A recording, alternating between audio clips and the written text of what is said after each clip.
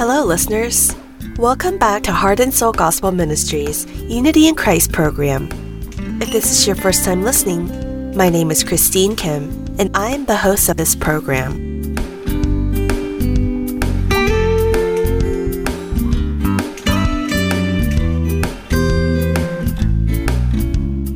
A few weeks ago, I spoke about a man named John Wycliffe who translated the first Latin Bible into English in the 1300s. John Wycliffe had every desire to make sure the word was rightfully delivered to the people of England, the clergies and priests, and to the church who was becoming more and more corrupt. As there was only one Latin Bible, which no one knew how to read and understand, at the time the people relied on the false and unbiblical teachings that the church imposed. Translating the Bible was strictly prohibited by the Catholic Church, and for anyone who did, faced severe consequences. However, John Wycliffe was confident that all believers should read the Bible, and although his life may have been at stake, he translated it to provide everyone an opportunity to read it. His burning passion for the gospel not only led him to translate the Bible into English, but it led many people who were able to read the English Bible to have a growing desire to know Christ. However, Wycliffe's Bible was secretly made, and not many were available. And as time went, the opportunity for people to read this started to decrease. And eventually, the Bibles were all founded and placed into the hands of the bishops, clergy, and priests, and were confiscated. It was as if all of Wycliffe's efforts went missing and was nowhere to be found. During this time in England, the Roman Church held the laws of the Pope higher than those of God's. More than anything else, these laws and words of the Pope were greatly emphasized and taught, therefore giving much more power to the Pope. For the people who were able to read the Latin Bible did not want to be caught in crimes of translating to English because they were afraid their power and authorities would be taken away, and therefore did not pursue to translate it to English. In fact, people who were able to read the Latin Bible were people who already held power and did not accept or acknowledge that translating the Bible was a good act. At the time, the laws were very strict and severe. There were people who were burned at stake for teaching their own children in English the Lord's Prayer, the Ten Commandments, and the Apostles' Creed. The laws of this nation and church were killing many sincere Christians and were bringing great oppression for people who desired to live by the word. But during this time, there was someone who was a strong advocate of reading the translated English Bible. During the early 1500s, there was a man named William Tyndale who hoped that all Christians would be able to freely read the Bible, and today I'd like to share with our listeners about him. We'll come back to share more after our first song.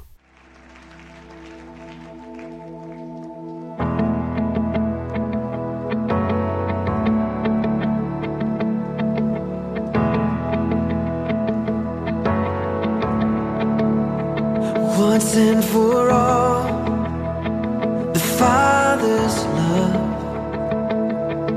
He is the light in the darkness, who took on flesh and took our place.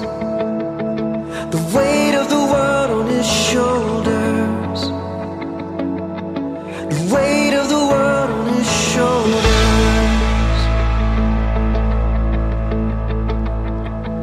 We believe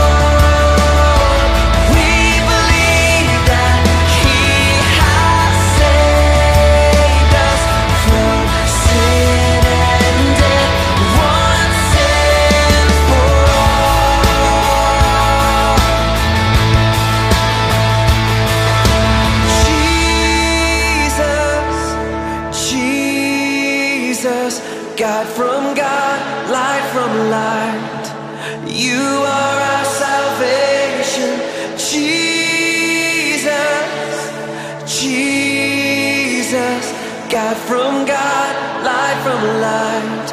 Your kingdom is forever. Jesus,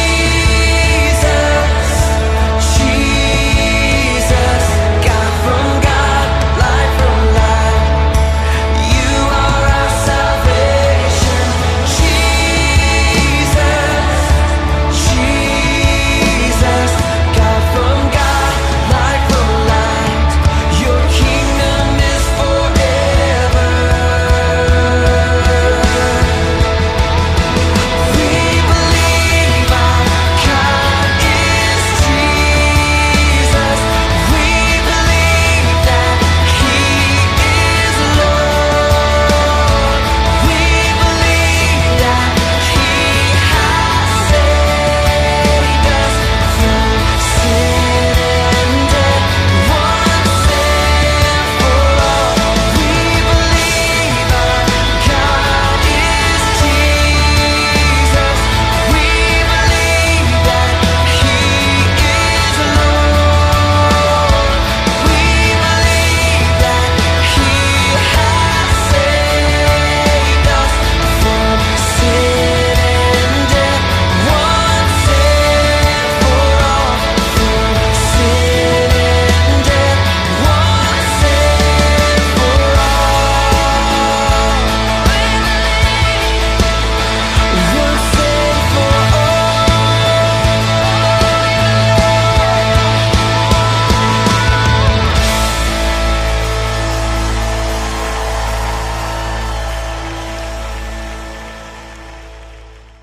William Tyndale was born in 1494 in a town called Gloucestershire of England to a family of farmers.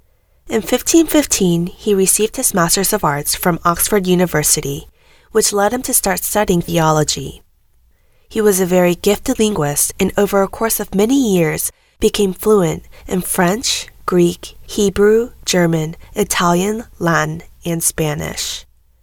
A few years later, he went to the University of Cambridge and began to study and research about religious reformers. William Tyndale greatly enjoyed reading the Bible and came to the realization that there was a dispute between the message delivered by the Bible itself and of the clergymen of the church. This is when he begins to really research deeply into the Bible and to find out what it really was that God was trying to deliver to the people. And through this, he begins to experience the Word and experience God. He could not be still at this grace he was receiving and decided that he wanted to share this good news. He no longer lived his life as a researcher, but lived his life as an evangelist all around England and Europe. And as he was spreading the gospel, the more he evangelized, the more he began to find out that there were not many people who have read the Bible or knew the Word correctly. And this was what determined him to publish Bibles in their native language. He hoped that all Christians would be able to read the Bible freely and they would be able to decipher between right and wrong. At the time, it was completely prohibited to translate the Bible. But William Tyndale announced that he would publish the Latin Bible into English. I can't even imagine how serious the oppositions were against him. Of course, this was something that was not going to be allowed. However, Tyndale undauntedly pushes forth with his actions. When the Bible was first translated, there were many resources provided. People provided their homes, food, and books. However, since Tyndale announced that he was going to be doing this, the clergymen and the bishops became stricter in making sure this was prohibited and even put great pressure on people to prevent them from helping him. Although the situation only becomes worse, and it becomes completely prohibited to translate anything in England, Tyndale therefore leaves England and goes to Hamburg. William Tyndale does not let this stop him. He travels from place to place, and eventually, in 1526, he completed his translation and 6,000 copies were finally published.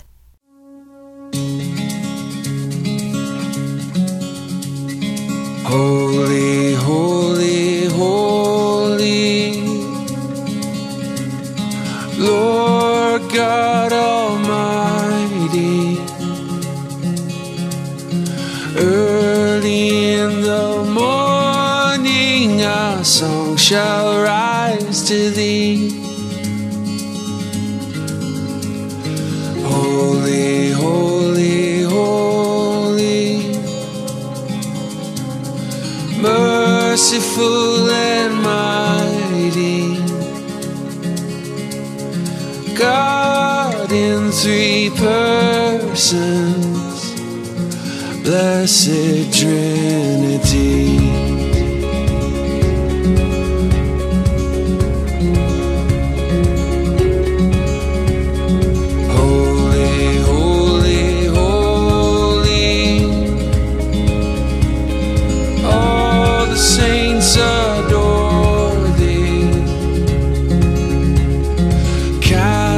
Down their golden crowns around the glassy sea. Cherubim and seraphim falling down before thee. Which word and ardent evermore shall be. From the cradle to the cross, God with us, God with us. For this broken world you love, God with us, God with us. You gave up your only Son, God with us, God with us. So that all the world would know our God with us.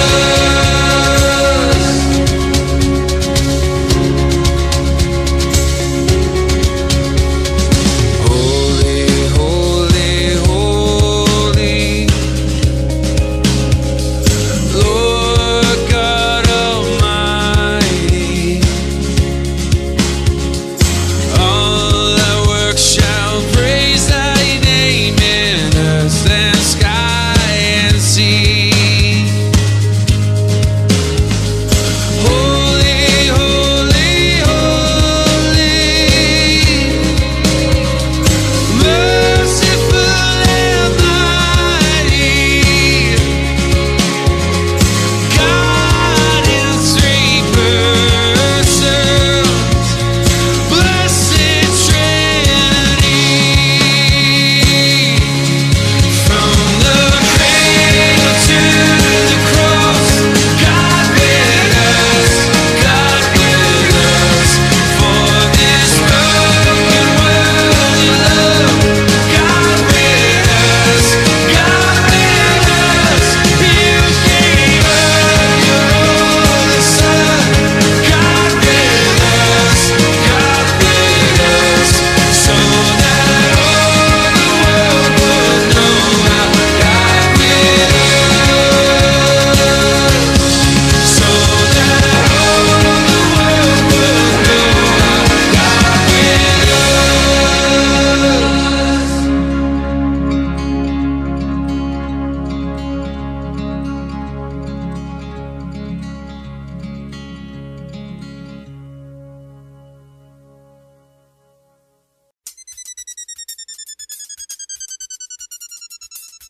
Coming up next is a sermon by Pastor Francis Chan of Cornerstone Church. Today's topic is Freedom Found in Faith, Part 2, based on the scriptures of Hebrews 11. I hope you have a blessed time as you join Pastor Francis. If you have your Bibles, turn to Hebrews chapter 10. Man, this is stuff that God's been teaching me this last week, and I just had to share it this week. Hebrews chapter 10, verse 32. He says this, "Remember those earlier days after you had received the light, when you stood your ground in a great contest in the face of suffering? Sometimes you were publicly exposed to insult and persecution. Other times you stood side by side with those who were so treated. You sympathized with those in prison and joyfully accepted the confiscation of your property because you knew that you yourselves had better and lasting possessions." The writer of Hebrews says, hey, remember those early days? Remember the earlier days? right after you received the light, right after you were enlightened, right after you, for the first time in your life, you understood. You go, wow, so there's this God up there, and I've offended him, and your eyes were opened. I remember that? You just realized, wow, I've done a lot of things that he hates, and I have to face him one day. Then at some point, you were enlightened. You saw that God sent his son to die for all of those crimes that he already paid the punishment for. And you thought, what? So I can be completely free? I can stand before this God forgiven? I can one day just enter heaven because of what Jesus did? And he goes, remember when you got it and you understood it? And remember some of the crazy things you did? Because remember how you would speak up and suddenly you some of your friends, you realize, wow, they don't know this Jesus. If they die, they're going to have to face his punishment, and I need to let my friends know that they can be forgiven. And maybe you're a little fanatic about it. And you went out and you started telling people, and it says you were even publicly insulted and persecuted, and people have called you a Jesus freak, or like, what happened to him? What happened to her?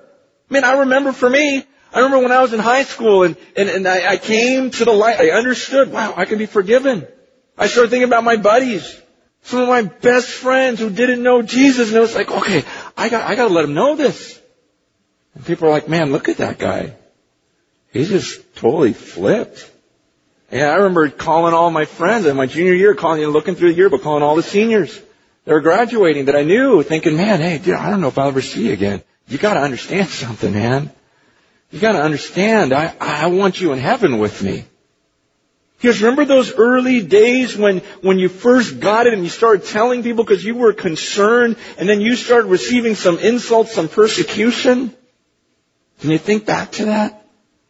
Or maybe some of you are going, man, I never really lived that way. Maybe I never really got it. He was telling these people, he goes, remember when people even confiscated your property? Because the persecution back then was so bad, people would just take stuff from them. As believers, they were just ostracized and kicked out of their homes and everything else. And he goes, remember how when that happened, you joyfully accepted it and said, fine, take my house. I don't care. I've got Jesus. They're just crazy. I was talking to a guy a couple of weeks ago in our church who said, man, he's running a big successful business now, and he said, man, I got saved in the Jesus movement. You know, back in the 60s, 70s. He goes, I had nothing. Nothing. We just walked around telling people about Jesus. We didn't care that we didn't have anything. He goes, then I got involved in this business and started building this business for myself and done real well for myself. And now I'm looking at my life and going, you know what? I want to go back. I want to get back to that. Back to those days where I had nothing and I didn't care about having nothing because I was just so in love with Jesus. Was there ever a point in your life where you lived that way and you thought that way and you didn't care about stuff and your security was in Jesus alone and you were happy? People even insulted you for how much you talked about this Jesus. He goes on in verse 35 and he says, so do not throw away your confidence. It'll be richly rewarded. You need to persevere so that when you've done the will of God, you'll receive what He's promised. For in just a very little while, He who is coming will come and will not delay. But my righteous one will live by faith. And if he shrinks back, I will not be pleased with him. But we are not of those who shrink back and are destroyed, but of those who believe and are saved. He says, don't throw away that confidence, that faith where you say, man, it doesn't matter. I'm just going to go for it. Man, and I know God will take care of me because the Bible promises if I seek His kingdom first, all the other stuff, all the security will be given to me. He promises me I'll have something to eat. He promises me I'll be taken care of as long as I seek His kingdom first. He goes, man, that confidence you once had about it's all about Jesus. He goes, don't lose that. Don't throw that away. You're going to be rewarded for it. Hold on until the end. Hold on until Christ returns. And then he says these verses, I'm going to put them up on the screen in verse 38 of Hebrews 10. He says, but my righteous one will live by faith. And if he shrinks back, I will not be pleased with him. But we are not of those who shrink back and are destroyed, but of those who believe and are saved. See, he's addressing the person that shrinks back. He goes, the righteous one, my righteous people, he says they're going to live by faith. faith. Are you living by faith right now? Where you're doing things that make absolutely no sense outside of God, outside of heaven. You're doing things because you are so sure there's a heaven, and this earth here is not your home. And you're banking on, man, I've put all my eggs in one basket, there better be a heaven. He goes, that's the way my righteous one lives. He goes, but the ones who shrink back, the word shrink back means to cower. You're no longer confident, like, you know what? God's going to take care of me. I am just going to go and I'm going to serve Him and seek it. He goes, but then sometimes we shrink back. He goes, if you shrink back, he goes, one, I will not be pleased with you. God says that. If you're not living by faith, if you're not sure and confident about God's promises, and you're shrinking back and cowering, God says He's not pleased with you. He goes, but we're not like that, right? He says, we're not of those who shrink back and are destroyed. That's another downside of shrinking back. You get destroyed. Bummer. But we're of those who believe and are saved. Hey, what are you right now? Think about it. Are you one that has kind of shrunk back and cowered? Or are you a person that's still as confident today as you were in the day you were saved when you first saw the light? See, because it's very easy to shrink back, and other church-going people will influence you and try to get you to shrink back. They'll come to a guy like Mike and say, hey, Mike, you know, are you sure you want to do this? I mean, think about it. You've got a good job. You're saving up for retirement. I mean, your second kid is on the way. I mean, that just seems kind of foolish to get in a little plane out in the jungle. And how do you know you're going to be safe out there? How do you know when this is all done? I mean, how long can you do this for? And how do you know if you're going to have enough money saved up at that point? You know, when you're 80, you may not survive. I mean, you better start thinking about that. You better start thinking about your kids and their education and everything else. Don't go doing this faith thing. Oh, God will take care of them. Okay, God helps those who help themselves. We all know that verse. You know, come on, you know, are you sure you want to do this? I mean, how do you know that your plane's not going to go down? How do you know you're not going to end up in some little tribe of headhunters and you're dropping the guy off and you're going to get killed? I mean, how do you know your buddy Corey, your little stoner friend Corey, you know, maybe he's working on your plane. You know, maybe he's the mechanic, and how do you know? He may have a relapse and forget to put something in there. And it's like, oh, Corey, you know, how do you know? Man, why don't you just play it safe? Come on, you know you can set your life up to where even if there's no God, you're safe. Because you've made a life for yourself. And pretty soon we start hearing this logic from church-going people who tell us, come on, man. And you guys, we shrink back. And yet, the thing I'm learning so much about is God just loves faith. Do you know how much God loves faith? He goes, my righteous one will live by faith. He wants us to have the faith like a little child that just goes, I'm not worried, Dad's got it taken care of. Remember when you used to think that way? God can do anything, God will protect. And then suddenly, these people start getting in your head, these messages get in your head of how wise you can be and how you can provide a life for yourself and set yourself up just in case God doesn't come through.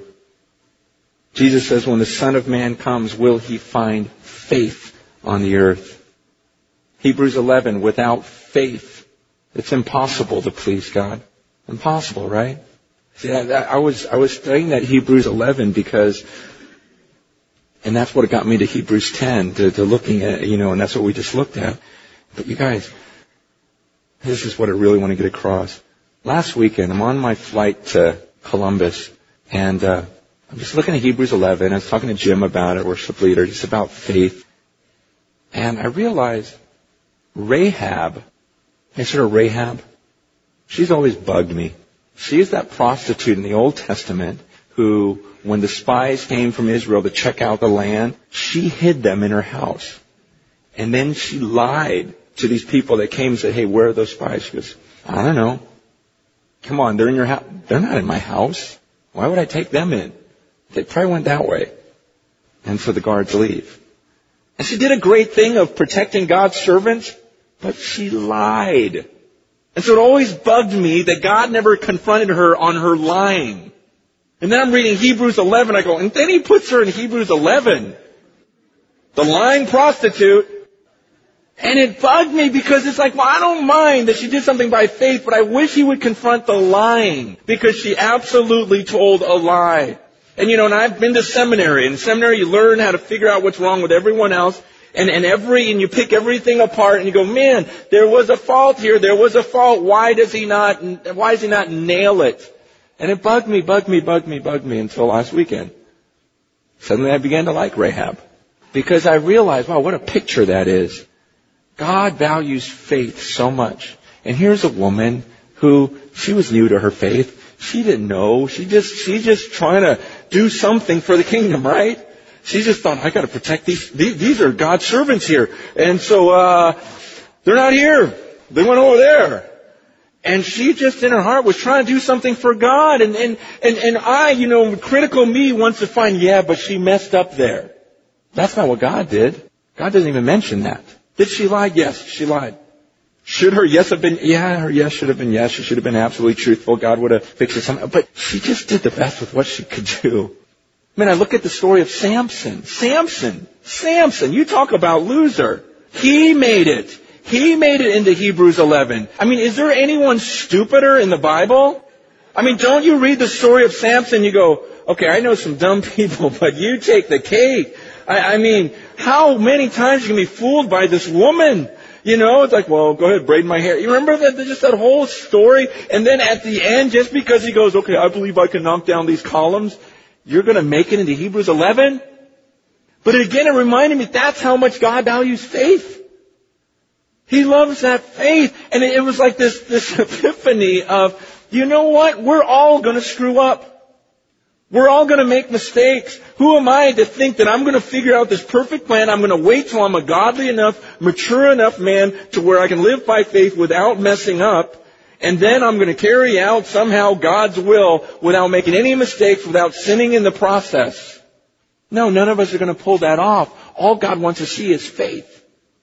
He just wants to see that you trust Him and you believe in Him. And so you're just going to go do something out of faith. You're not going to sit there and go, well, I wonder if I should do this, wonder if I should. You're just going to go in faith. You're going to try something. And that whole verse, okay, without faith it's impossible to please God. I started wondering, is the opposite of that verse true? Think with me. Could it be true that with faith it's impossible to displease God? I'm not saying it's Scripture. I'm just saying, man, it sure seems that way. That if I have faith in God and I am just doing something, best to my knowledge, I am just trying to serve God and do something for Him by faith, I can't fail. I can't screw up. Sure, I'm going to sin in the process, but God just wants to see that faith. And just to believe and to go after something. By faith, I'm going to maybe go to Africa. No, God didn't want me to go there. Remember the Apostle Paul, how sometimes he would just think, okay, I'm going to go there, and God diverts him somewhere else? I love this verse in Chronicles. Look at this. This is Solomon saying, my father David had it in his heart to build a temple for the name of the Lord, the God of Israel. But the Lord said to my father David, because it was in your heart to build a temple for my name, you did well to have this in your heart. Nevertheless, you're not the one to build the temple. But your son, who is your own flesh and blood, he's the one who will build the temple for my name. I love that verse.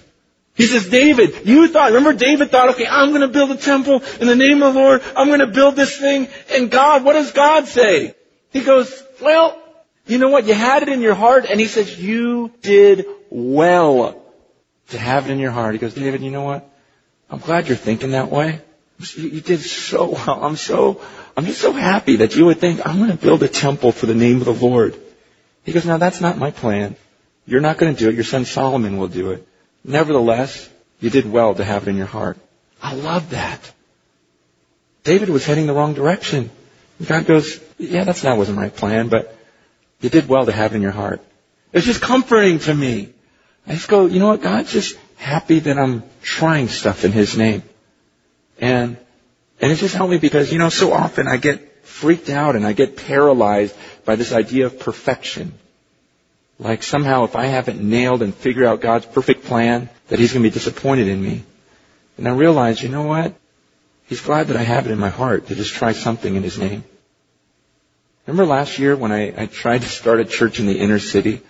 And I started a church planting class with some of the EBC students. And it's like, hey, let's go in the inner city every week. Let's just go 3 hours a week. We'll just play ball with you and we'll start a church 3 hours a week. We'll witness, we'll do everything. And so I took a group of college students and we just went in the inner city every week and just hung out with these people, shared the gospel with them. And we thought we were going to create a church through them and plant a church there in the inner city. It never took off. But I don't think God's going, Francis, you idiot. What'd you do that for? He just goes, yeah, it's good. You had it in your heart. It's not, you're not going to be able to plant a church, but that's cute. And I love that you try.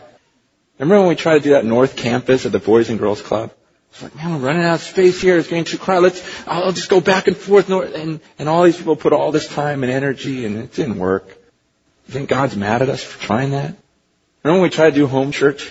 And we thought this thing was going to work. We thought we were starting a movement. And pretty soon you guys started getting in homes and you didn't like each other's kids. And you're like, I'm just going back to the church. And it all fell apart. It's just so freeing now because I go, you know what? God's not mad at me for that. We're trying to build an outdoor amphitheater. We're thinking, you know what? We could save $20 million by sitting outside. And we could give those millions of dollars to people who are poor. People who are the least of these, that are literally Jesus, he says. And so right now I'm in the middle of meeting with county supervisors. This is a big week. Meet with two, big county supervisor people to try to convince them of this plan. I don't know if it's going to work. We're trying to give away half of our money and everything else, and we may end up having to cut all our staff to reach that, and maybe it was I don't know. I just figure if Jesus is starving, we got to do something. And I just know that at the end, God's not going to go, Francis, what were you thinking? He's going to go, man, I just love the way you just try to do something. You live by faith.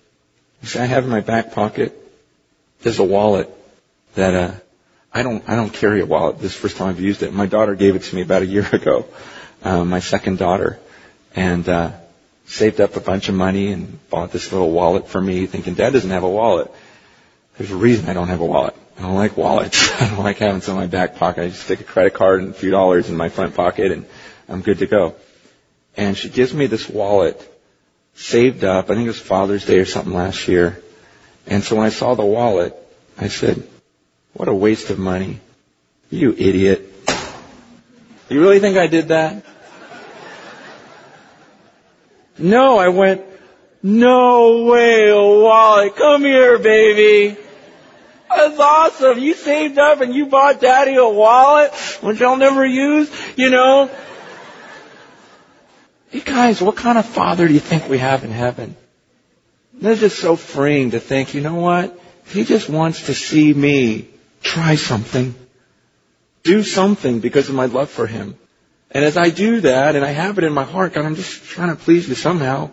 I'm not smart enough to know the perfect plan. I'm not godly enough to not sin in the process. I may be like Rahab and just try and not think and sin along the way. I may be Samson and be fooled. I may be David and start heading down the wrong path. I may be Paul heading in the wrong direction. And God goes, I don't care. It's just great that you're living by faith.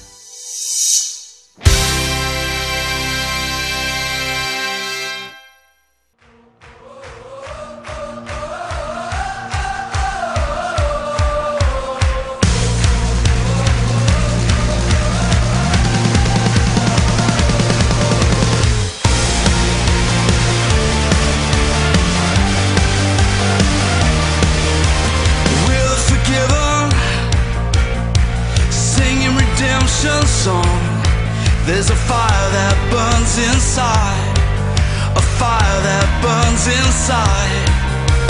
Nothing can stop us. We'll be running through the night with a fire that burns inside, a fire that burns inside. We are the freedom generation, singing of mercy. You are the one who set us all in motion. Yours is the glory. There's a fire in our hearts and it burns for you. It's never gonna fade away.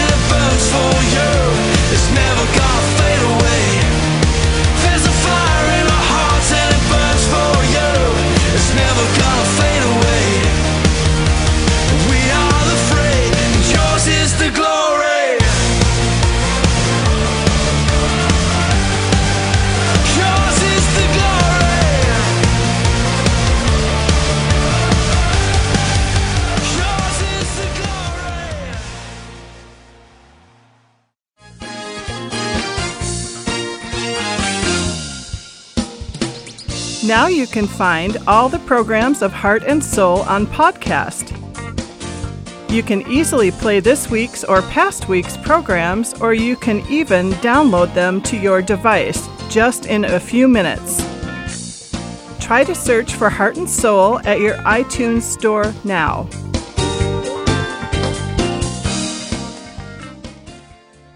There are people who gave up their lives in honor of Christ, who gave us our everlasting life. Continued is a story of the many people who endured their life with faith, titled The Voice of the Martyrs.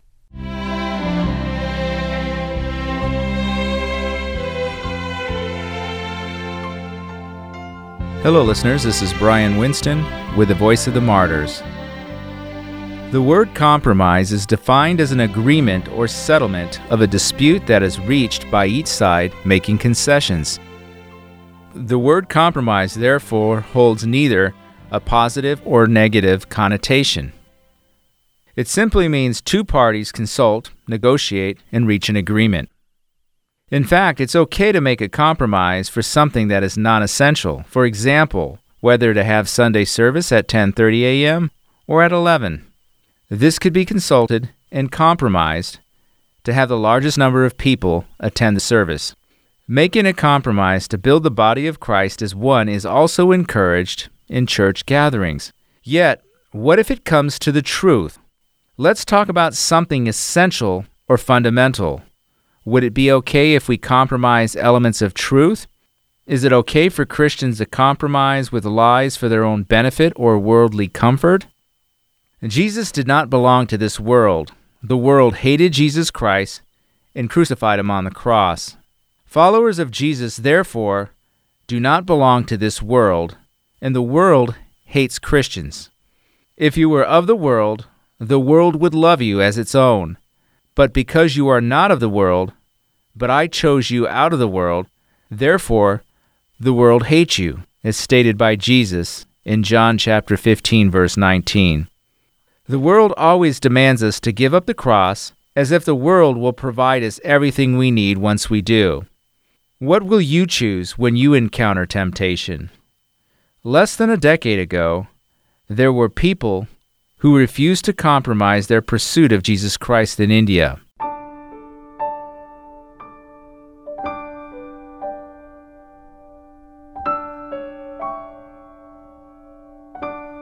On August 24, 2008, we saw a horrendous riot in the state of Odisha, located in northwest India. A Hindu leader and 4 other Hindus had been murdered the day before, and the Hindu community began to blame it on Christians. This sparked Hindus' indiscriminate attack on the Christian community. A riot began that burnt down 350 villages, destroying 252 churches and killing 120 Christians. 54,000 Christians lost their homes in one night. Later, it was confirmed that the real culprits were Chinese communists who had murdered the 5 Hindu leaders, yet the persecution on Christians continued until September 20th of that same year. The rebels detained Christians and murdered them on the spot if they refused to convert to Hinduism. Many female Christians became the victims of gang rape. Others were thrown into flames to die. However, such torture and fear could not force any of the more than 120 Christians to convert to Hinduism.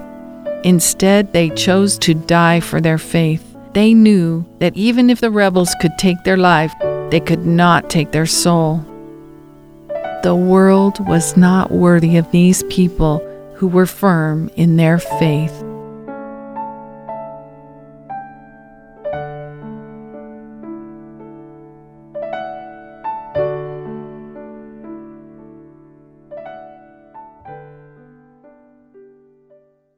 Countless Christians lost their home and were detained in prison camp in Odisha.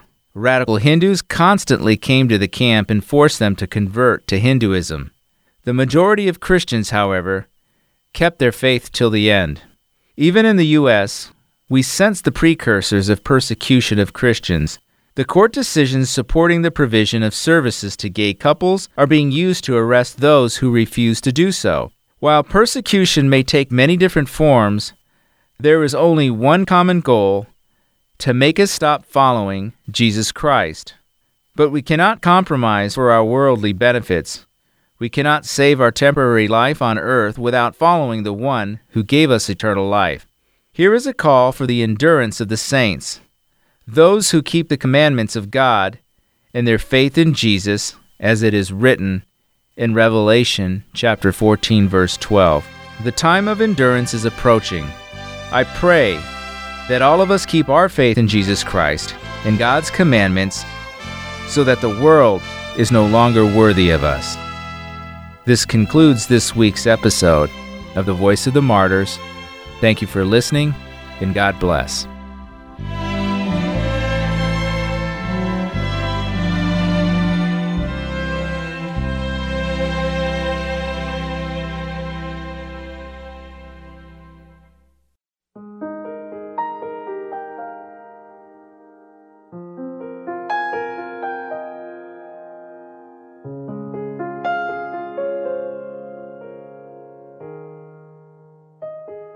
You never change.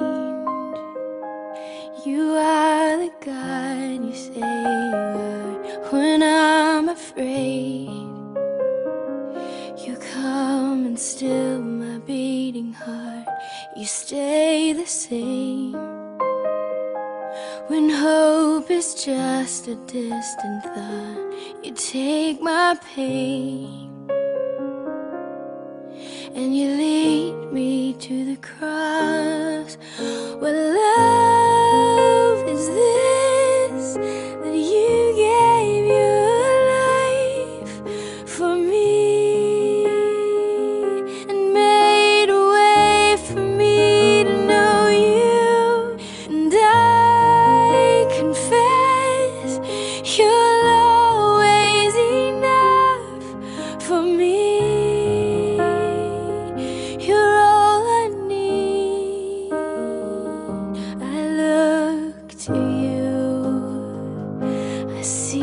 Scars upon your hands and hold the truth that when I can't, you always can. And standing here beneath the shadow of the cross, I'm overwhelmed that I keep finding open arms. What love is this? You gave your life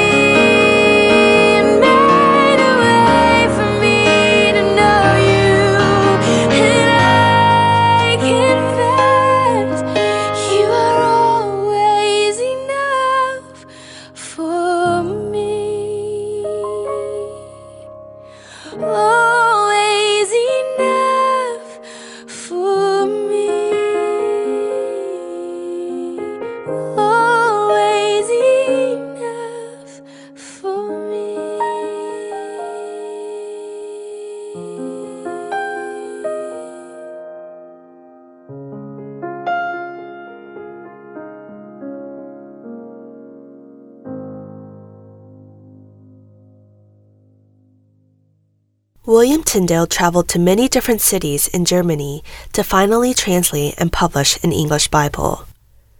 But the issue was sending these copies to England. He tried sending them in grain in closed sacks and inside boxes. His plan succeeded, and thousands of Bibles were able to be sold in England. As soon as the clergymen and bishops found out, they began to investigate all goods that came into the country and burn them, or would purchase the Bibles themselves to get rid of them. But mysteriously, the number of copies of the English Bible was steadily increasing. As time went on, the number of imported Bibles were increasing as well as the number sold. The reason was that as the English clergymen were buying these Bibles in masses, that brought in more revenue for William Tyndale, and he at the same time produced more and more Bibles. At one point in time, the number of Bibles being imported into England were too much for the clergyman and bishop to do anything about them anymore. And from this point on, the people of England were able to easily access and purchase Bibles written in their own language, which led to an amazing revival of the church. However, William Tyndale was eventually caught for translating the Bible and spent a year and 6 months in prison, and eventually, at the age of 42, was condemned to be burned to death. 2 years after his death, in 1538, the churches were supplied with English Bibles, and the government passed laws for English Bibles to be used. Through William Tyndale's experience of the Word, in which he experiences God's love, he was sustained so greatly by that love in which he could not sit still about it. As he realizes and experiences this vast love, he has a desire and a burning passion to deliver these great news to others. His life was dedicated for Christ and for Christ only. It is very crucial and important to know God's Word. Through His Word, we are able to experience His true love and grace, and are able to witness countless people whose lives have changed by their meeting of Christ. Once Christ comes to meet us, our lives begin to change. This is what happened when William Tyndale worked so hard to translate the Bible. People began to read it and met Christ, and as their lives began to change, others were able to witness Jesus Christ through them. I hope this next week we may stay close to the Word, and as we read the Bible, we will be able to continuously experience God's love. We will now wrap up Unity in Christ. Thank you for listening, as it has been my pleasure. I hope to see you this time again next week, and God bless. Grace that flows like a river, washing over me.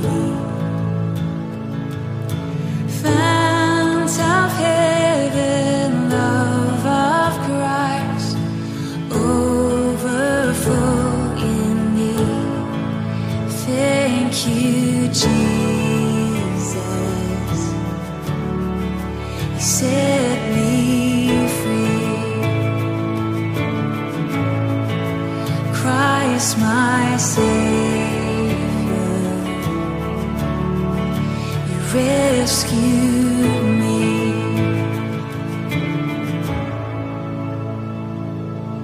Take this life, deliver a vessel of your love. Holy now devoted to see your kingdom come. Thank you.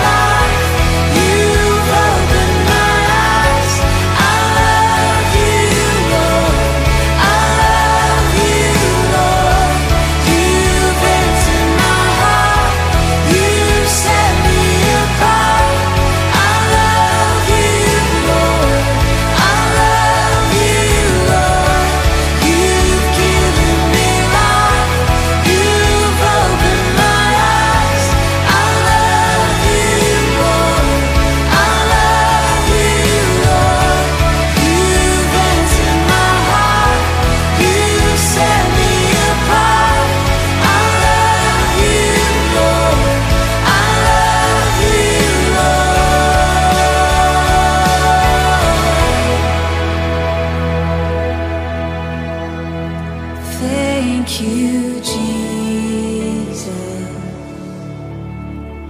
You set me free. Christ, my Savior, you rescued me. Thank you, Lord. Thank you, Jesus. You set me free.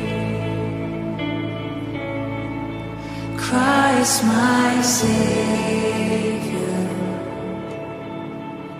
you rescue